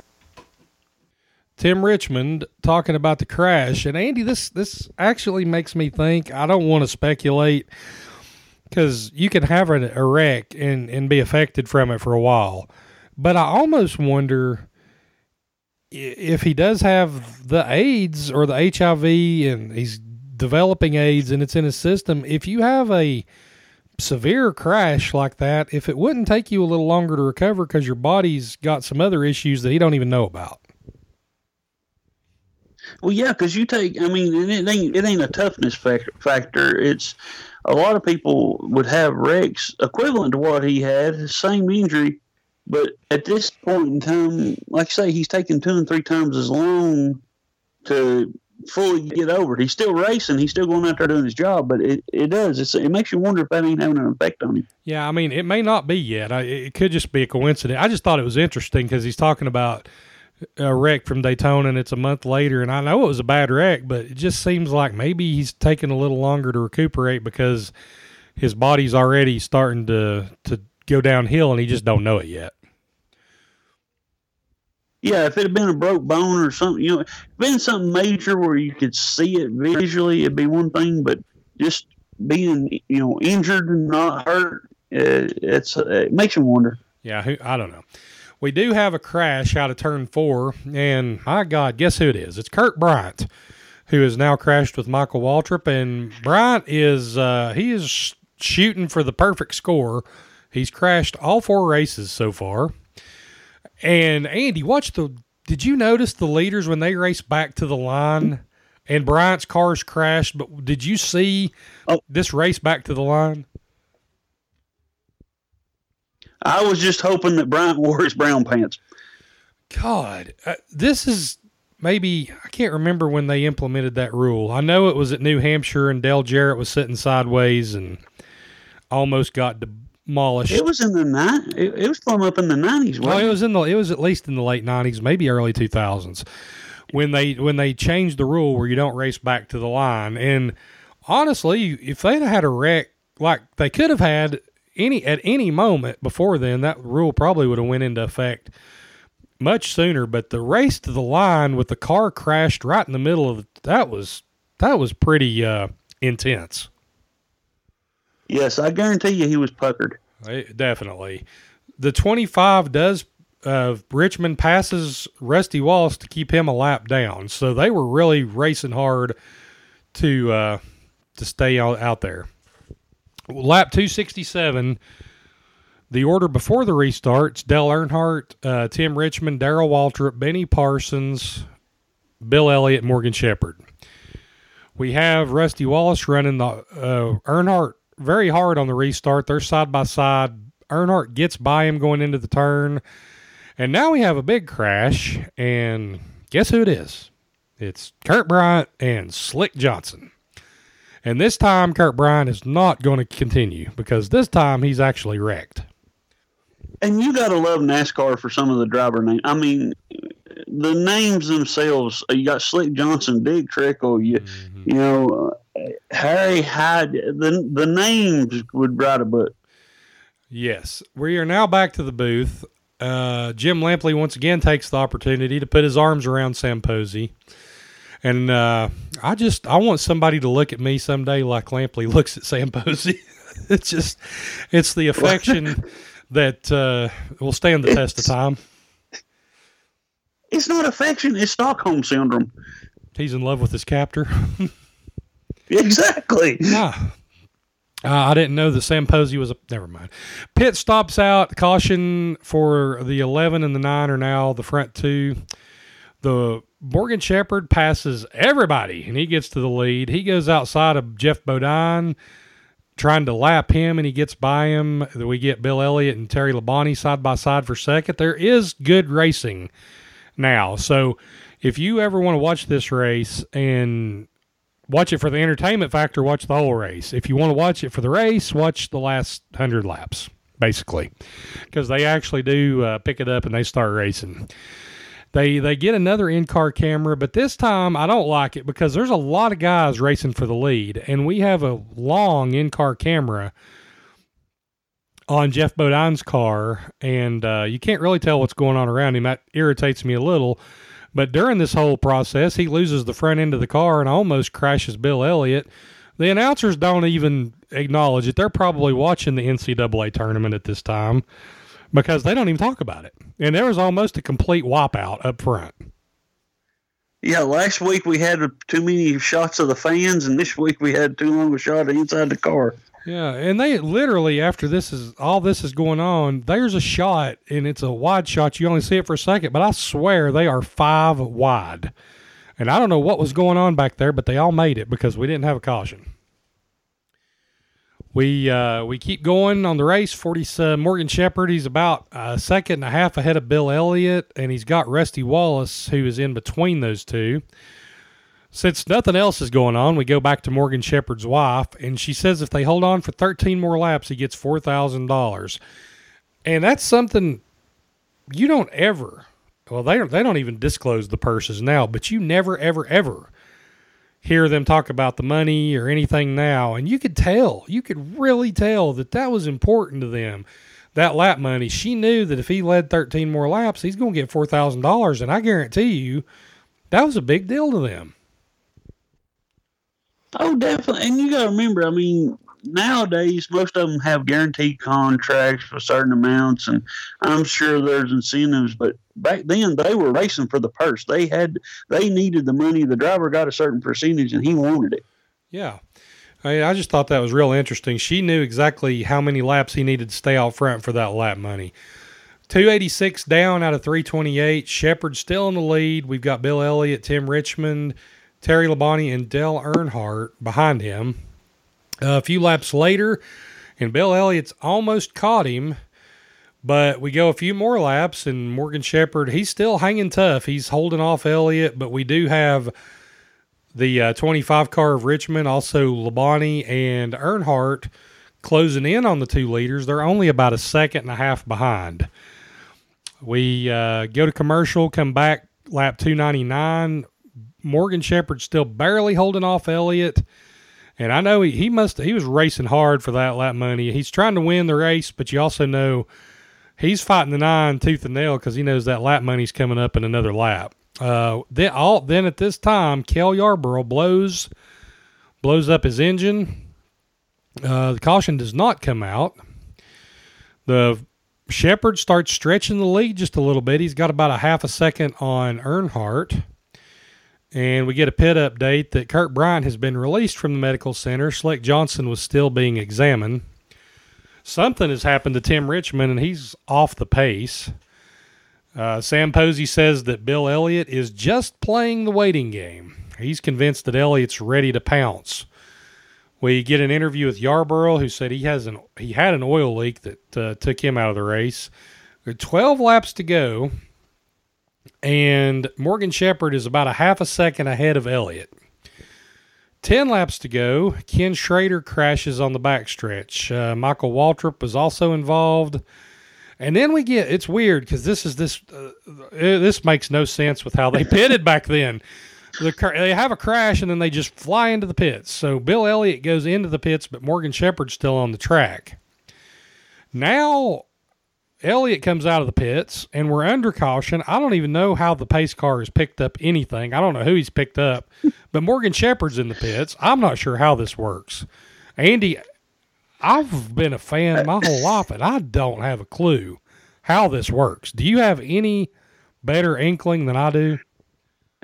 No, because I honestly thought that maybe the video had messed up because the 9 goes into the pits, and I'm like, well, where's everybody else? Well, then here comes 47 into the pits. Okay, well, this makes more sense. And then here comes the 9 back in the pits, and I got twisted and turned around. I ain't got a clue what was going on. Yeah, the 47 back, yeah, right. He's pitted. Now he comes back into the pits. He changes 4 tires. He had just took gas.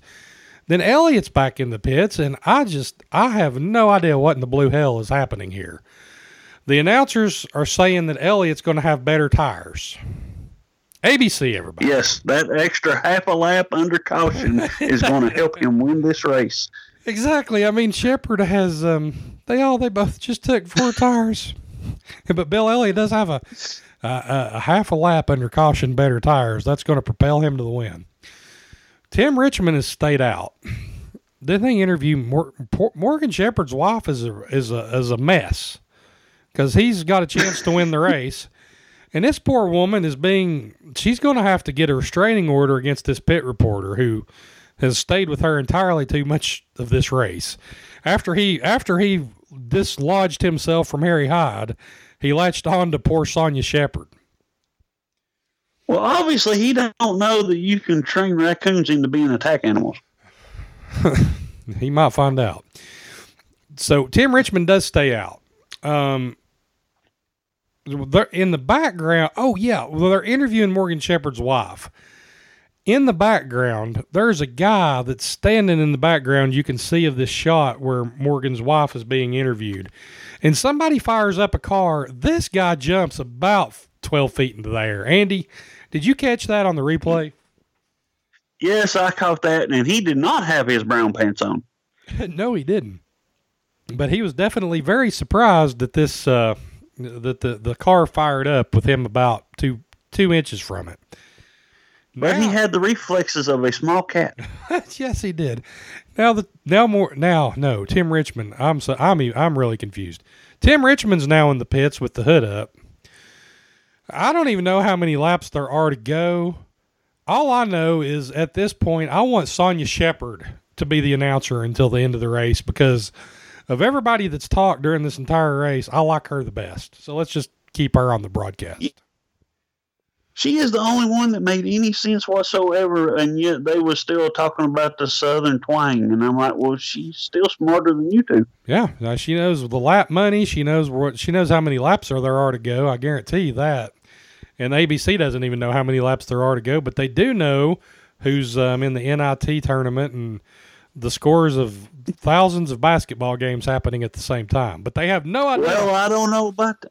Oh, I don't know about that. They screwed up the score on the what was it, Cleveland something? Yeah, Cleveland State upset somebody, and they had the score backwards, and then they did correct. I forgot about that. Yeah, they can't even get that right. But David Robinson is going to be a great center one day. ABC was having some issues on this day. So apparently Tim Richmond has throttle leakage. I don't believe a word the announcers say, though. He's probably blowing up. Because anything the announcers say is inaccurate. The order of the race now: Morgan Shepherd, Dale Earnhardt, Terry Labonte, third, Darrell Waltrip, Bill Elliott. There's 4 laps to go, and we go green. And I will let these two fine announcers call the finish of the race, because it was interesting.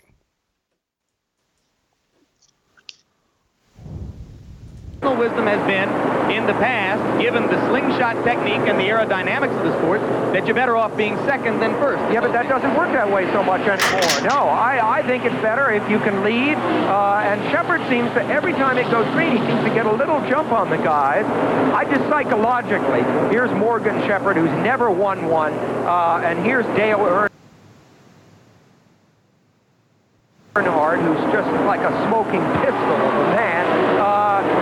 In a sense, it's the good guy versus not really the bad guy, but kind of a villain of some things. And look at Earnhardt now. We're seeing it happen maybe even sooner than we thought it would. He seems to have a real good grip. The same grip that 3 laps to go. Gave Earnhardt the pole position. Labonte in third. Labonte in third. Don't count him out. He is a remarkably cool customer. Remember, Labonte got his very first win on this circuit back in 1980 when a 3-car crash on the last lap of the Southern 500 put him ahead into first place. That's Morgan Shepherd's wife, Sonia Shepherd. We've spoken to her several times, and she's now watching. When they come back around this time, there will be 2 laps to go. Earnhardt is all dialed in, it looks like to me, Sam, right there on Morgan Shepherd's rear bumper. Yeah, but he's got to get by, and there's no reason at all for him to hold back, Jim. If he could get by, I think he'd be by. I got to feel this is going to be a real race to the end. It's not a clear-cut thing, although the 2 leaders are keeping that small margin ahead of the second, third, and fourth place, the third, fourth, and fifth place cars who don't seem to have a shot at it at this stage. Although, look, they're right there. Labonte in third, Waltrip in fourth, and still Bill Elliott unable to get out of fifth. All right, there's going to be 1 lap to go as of right now. So we are on the last lap. Morgan Shepherd with the lead. Dale Earnhardt right in position. It is the classic confrontation of stock car racing. The only question, when will Earnhardt make his move, and can he get by? I don't believe he can slipstream by it. I don't think he can draft by. I think he has to get him in the turn. They are going into the last turn. This is Earnhardt's last chance. As you can see, he can attack, but can he get by? Checkered flag is out and ready. Morgan Shepherd's never seen one before in a super speedway race. Here is the checkered flag, and there is Morgan Shepherd's first super speedway victory. And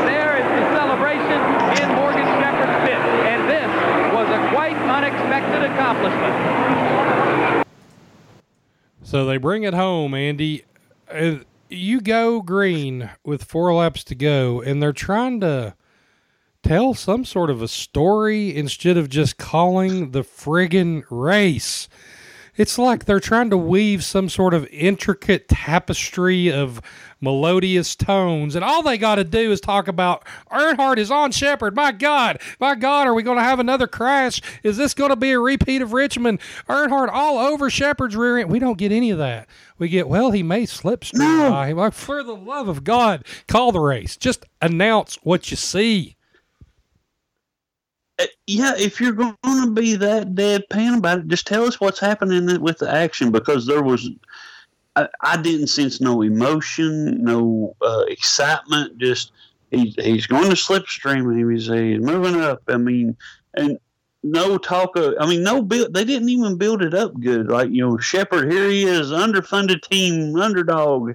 You know, one of the few people out here racing by himself, no sponsors, and here he is, and he's holding off one of the best, you know, but none of that. It was just, there was a slipstream, and it's gone. Yeah, it could have been just a really cool call to the finish, and it's almost like they were watching the stupid NCAA game in the corner of their eye, just trying to get this over with so we can, you know, watch the NCAA game. I don't know. Honestly, with as much as I've cracked on ABC, this is the most glaring actual issue. If you can't be that excited with 4 laps to go, when you, like you said, you've got a guy that's underfunded, don't have a sponsor. What a story. His wife has been a wreck, that what it means to them to win this race, and you're holding off the guy that clearly just destroyed Waltrip at the end of the Richmond race. And you've got this built-in story, and Earnhardt is literally inches off his bumper. If Ken Squire and Chris Economaki was calling the end of that race, we'd have had a hell of a call. You know it, because they would bring up the history of it. Oh, you know, he put Waltrip into the wall to try to win the race. What will happen here? He's inches off his back bumper. He's setting him up for him. You know, there would be something going on. I don't know.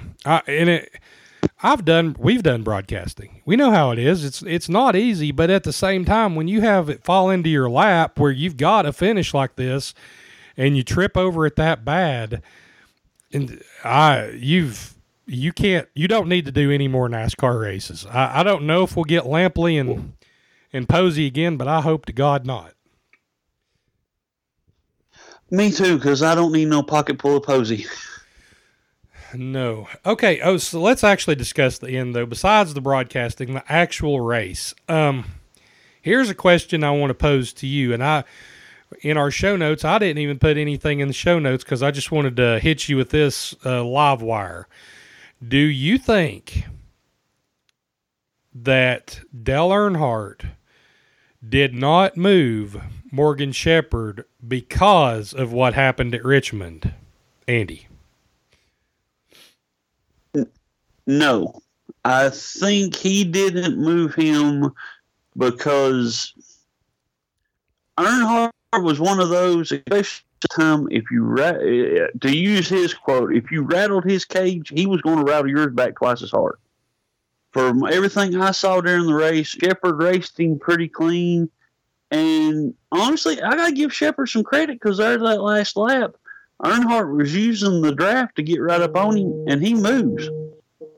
Oh yeah, honestly, you know, he moved up the track to take the draft off of him. Oh yeah, in full disclosure, just to be completely perfectly honest, as I'm watching this race, I have no idea who won. I couldn't remember.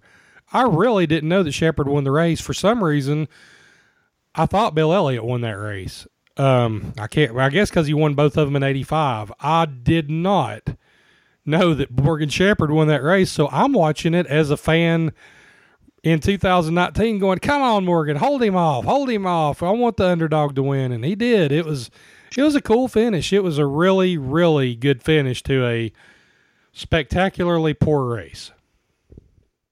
Yes, and like I say, Earnhardt, he had the chance. He got up there close, and I got to give Shepard credit on that one. I believe he won the race by driving it. He didn't win because, Earnhardt didn't want to wreck him. He won the race because he was the better driver that day. Yeah, and he had been up front the whole race. It's not like he fell into it backwards. He was even, if they wouldn't have had the caution, he was pulling away from Elliott, I think, there with 10 or 12 laps to go. I think Elliott had used up all he had. I really think Shepard had it in the bag, and then when that caution came out, it just, who knew what was going to happen? So now on to the better part. The better part. We will go to the victory lane. Are we going to the victory lane interview? Let's hit the victory lane interview right now. In Shepard's car. All right, I'm in Morgan's car. And Morgan, first of all, congratulations. You've won the National. Now you come out, you've got the Super Speedway. Well, I tell you, it's been a long time coming. I tell you, I just can't hardly talk. I'd like to thank God. Thank Jack Beebe for giving me the opportunity. And Jake Elder for being such a good chassis man. Morgan, if you can take your helmet off, I want to ask you, first of all, how many times, and of course you're working with a crew which is relatively new. You came in for a critical pit stop down the wire there. You changed all 4 tires, everything else. They stuck with you. Okay.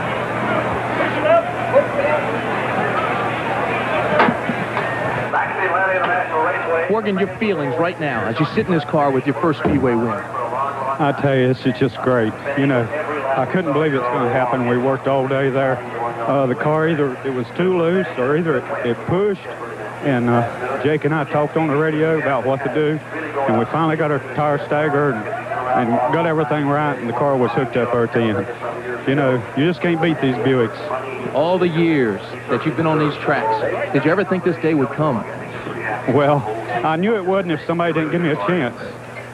And I'd like to thank Jack Beebe for that. Of course, Jack's been with you all the way through. And what about a sponsor now? What does this do as far as you're concerned there? Well, this team needs a sponsor. We're on a limited schedule, and maybe if we get a sponsor, then we could run them all.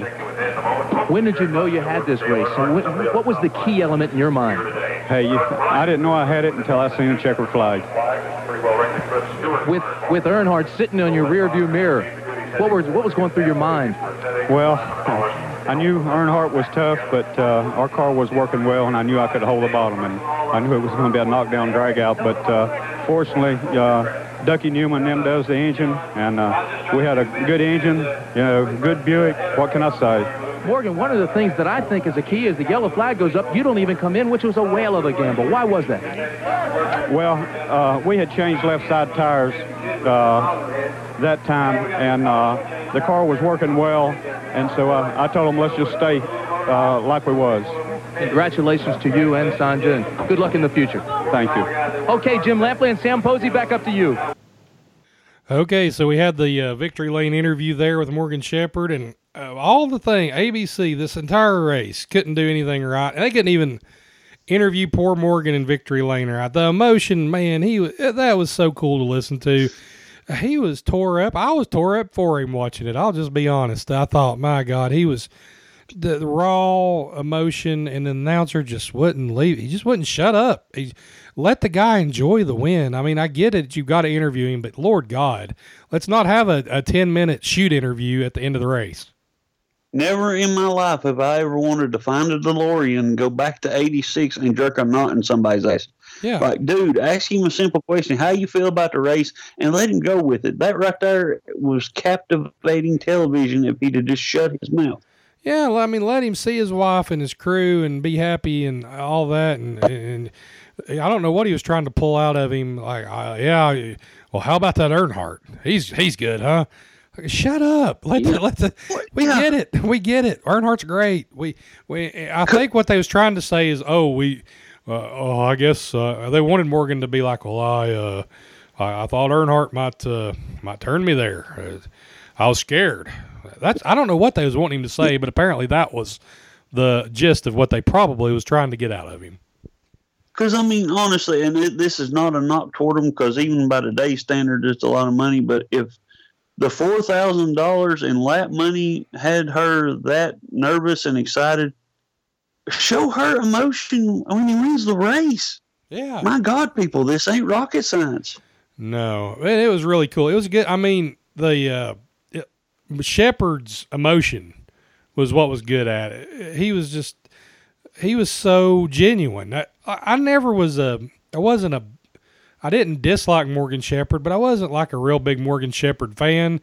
I'm a Morgan Shepherd fan now. Now, he's still semi-halfway active. I know he makes an Xfinity. He tries to make his Xfinity starts as many as he can, but I am full board Morgan Shepherd now. He's just a genuine guy. Well, you could tell that he was. This is still during the tough guy era. He left the goggles and stuff on because he knew that he was fixing to burst out in tears with happiness, and they didn't let that show. They kept asking him stupid questions. Oh yeah, so. We do get to the end of the race there. Let's go over the point standings real quick after this race, and then we'll go into the post-race wrap.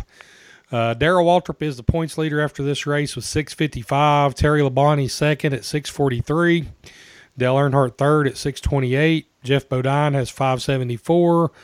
Rusty Wallace fifth in the points, 550. Bill Elliott 535. Kyle Petty 509.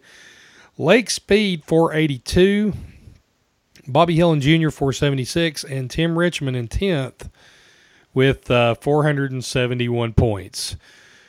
So we will go into our post-race wrap-up. Andy, I can't imagine it would be anybody else, but we'll just double-check and make sure. My driver of the race is Morgan Shepherd for obvious reasons. I would venture to guess you would not stray off of that path. No, like I said, I'm the biggest Earnhardt mark you'll ever see, but no, on this race, Shepherd, I definitely have my vote. Yeah. Critical moment of the race. What did you think was the biggest moment of the actual race? The biggest one I saw was probably, like I say, the last few laps when Earnhardt would get on his bumper, he would slide up the track a little bit and take the draft off, and you'd see Earnhardt drop back because he it's like he's hitting a wall of air. And so I'm 99% he was sure he was doing that on purpose, but it did, if he was doing it on purpose, that was great driving. Yeah, it was definitely a good show. My critical moment would have been that late race caution, which caused all of that bunch up there toward the end. What was the most surprising thing about the race that you saw? Probably the fact I was hoping after they was talking about the Pat Raccoons that they would actually show them there at the track, but it didn't happen. So I was surprised that it didn't. I was surprised that Shepherd was able to hold his own with that underfunded car and actually win the race. Goody's Headache Powder Award, Andy Waddell. Who do you have? It had to be Bonnet. I mean, my Lord, man. Yeah. You can't even tell him whether he broke a bone and then he has to take a ride in the car. You ain't got an ambulance or nothing to take him to the hospital. It's crazy. Oh, yes, for sure. Now, here is the most interesting part of the post-race wrap-up. Andy, what's I don't have any idea where you're going to go with this. What was your post-race rating on the 0 to 100 scale? 65. I'm sorry. As far as looking back on it with nostalgia, as far as it being funny for being awful, the racing wasn't that good till you got to the very end. I mean, they did save it a little bit the last few, say 20 laps, but overall it just wasn't as good a race. Yeah, I gave it a 72, probably being a little generous. The only reason I gave it a little higher was there were moments in the race where they were pretty close to each other. They had a few brief moments of good racing with a lot of bad racing around it. What was your entertainment factor, though, on the 0 to 100 scale? Now, as far as entertainment, I mean, it was 85 if nothing else, but the sheer hilarity of the host or the announcers trying to do their job and the Shepherds, I mean, come on, that's just that's heartwarming. You gotta love that. Yeah, I mean, we should make a Hallmark movie out of the 1986 race. My entertainment factor there was 84, so I was close to Andy. One thing I thought was interesting, I actually did not realize that was not Shepard's first win in Winston Cup racing. Did you know that? No, I didn't, because the way they was talking, it was like it was his first win. But I was like you. I was like, well, wait a minute. I was trying to see, if they had anything. Honestly, I was curious about the pet raccoons and see if they had any more information on it when I found out it wasn't his first win. Yeah, and here's a real interesting fact that'll tie a lot of things together. His first win in 1981 at Martinsville came driving the Cliff Stewart car. Cliff Stewart was the car owner the previous year in 1985 for Rusty Wallace before he moved over to the 27 car. Cliff Stewart was the owner of Kurt Bryant's car. This was the last race Cliff Stewart was a car owner ever. Kurt Bryant wrecks 4 cars in 4 races, and Cliff Stewart quits the sport. So I thought that was a little interesting side trivia note that Shepard wins his first ever race driving for Cliff Stewart a few years prior. Then this race turns out to be Cliff Stewart's last race ever in NASCAR. Well, yeah, you got to figure how many cars did he probably have in the garage? You take out 4 at that time, he probably out of the frames. Yeah, I can't imagine they would have more than just a few cars at a time back then. If that. I'm sure some of the guys was running the same car week to week. So, yeah, I just thought that was a little interesting side note to throw in there. Plugs for the show. Definitely go to our Facebook group that we are trying to grow, Racing Through Time. Tell us what you think about the shows. If you've got comments on the races, leave them in there. We can read them on the air. You can email us at racingthroughtimeproject@gmail.com. So all lowercase, all spelled out, racingthroughtimeproject@gmail.com. You can follow me on Twitter at OPRWord. And for all your motorsports news and information, go to onpitroad.com and follow them on Twitter at onpitroad. So as we close up this race, housekeeping next week, the next event, hopefully will bring a little more excitement. Andy, do you know what the next race on the slate is? Not a clue. Fill me in. We're going to Bristol, baby, next week for the 1986 running of the spring race at Bristol, and it'll be a track that looks nothing like it does today, but still in the same location, still right up the road from me and Andy. A lot of nostalgia there. This is before it was all stands all the way around, and it wasn't the concrete jungle back then. We had front stretch stands and back stretch stands, and people sat in the grass and camped out in the turns. Back then, it would be fun to watch people roll down the hills when they get a little too tipsy. Oh, I thought you was going to talk about it being empty. Oh no, it wasn't empty. It was there was plenty of people. It's just it wasn't filled up all the way around because there wasn't as many seats. If I guarantee if they'd had 100,000 seats then, they'd have figured out a way to fill it up even in the 80s, because Bristol was it should be an interesting race. I honestly have no idea what happens in this. I may have went to this race.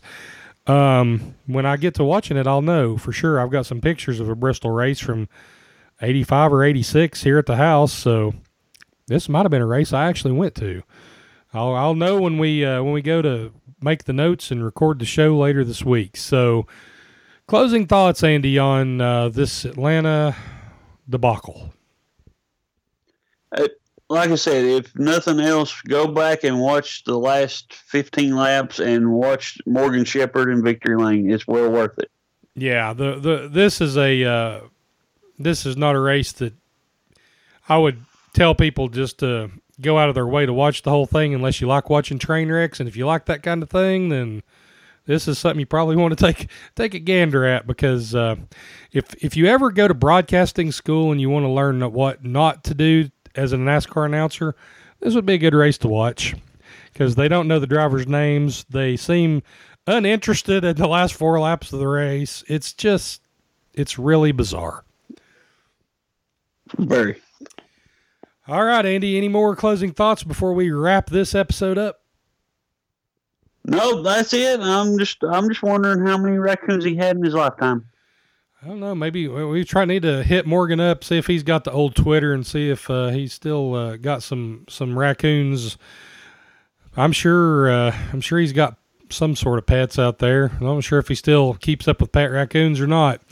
So for Andy Waddell, I am Ricky Wittenberg, and we have another Racing Through Time in the books. Sunny homeland, tell me, can it be that you from Dixie? I said from Dixie, where the fields of cotton back to me. I'm glad to see you. Tell me how be you and the friends I'm longing to see. Are you from Alabama, Tennessee, or Maryland? Any place below the Mason-Dixon line? Are you from Dixie? I said from Dixie, 'cause I'm from Dixie.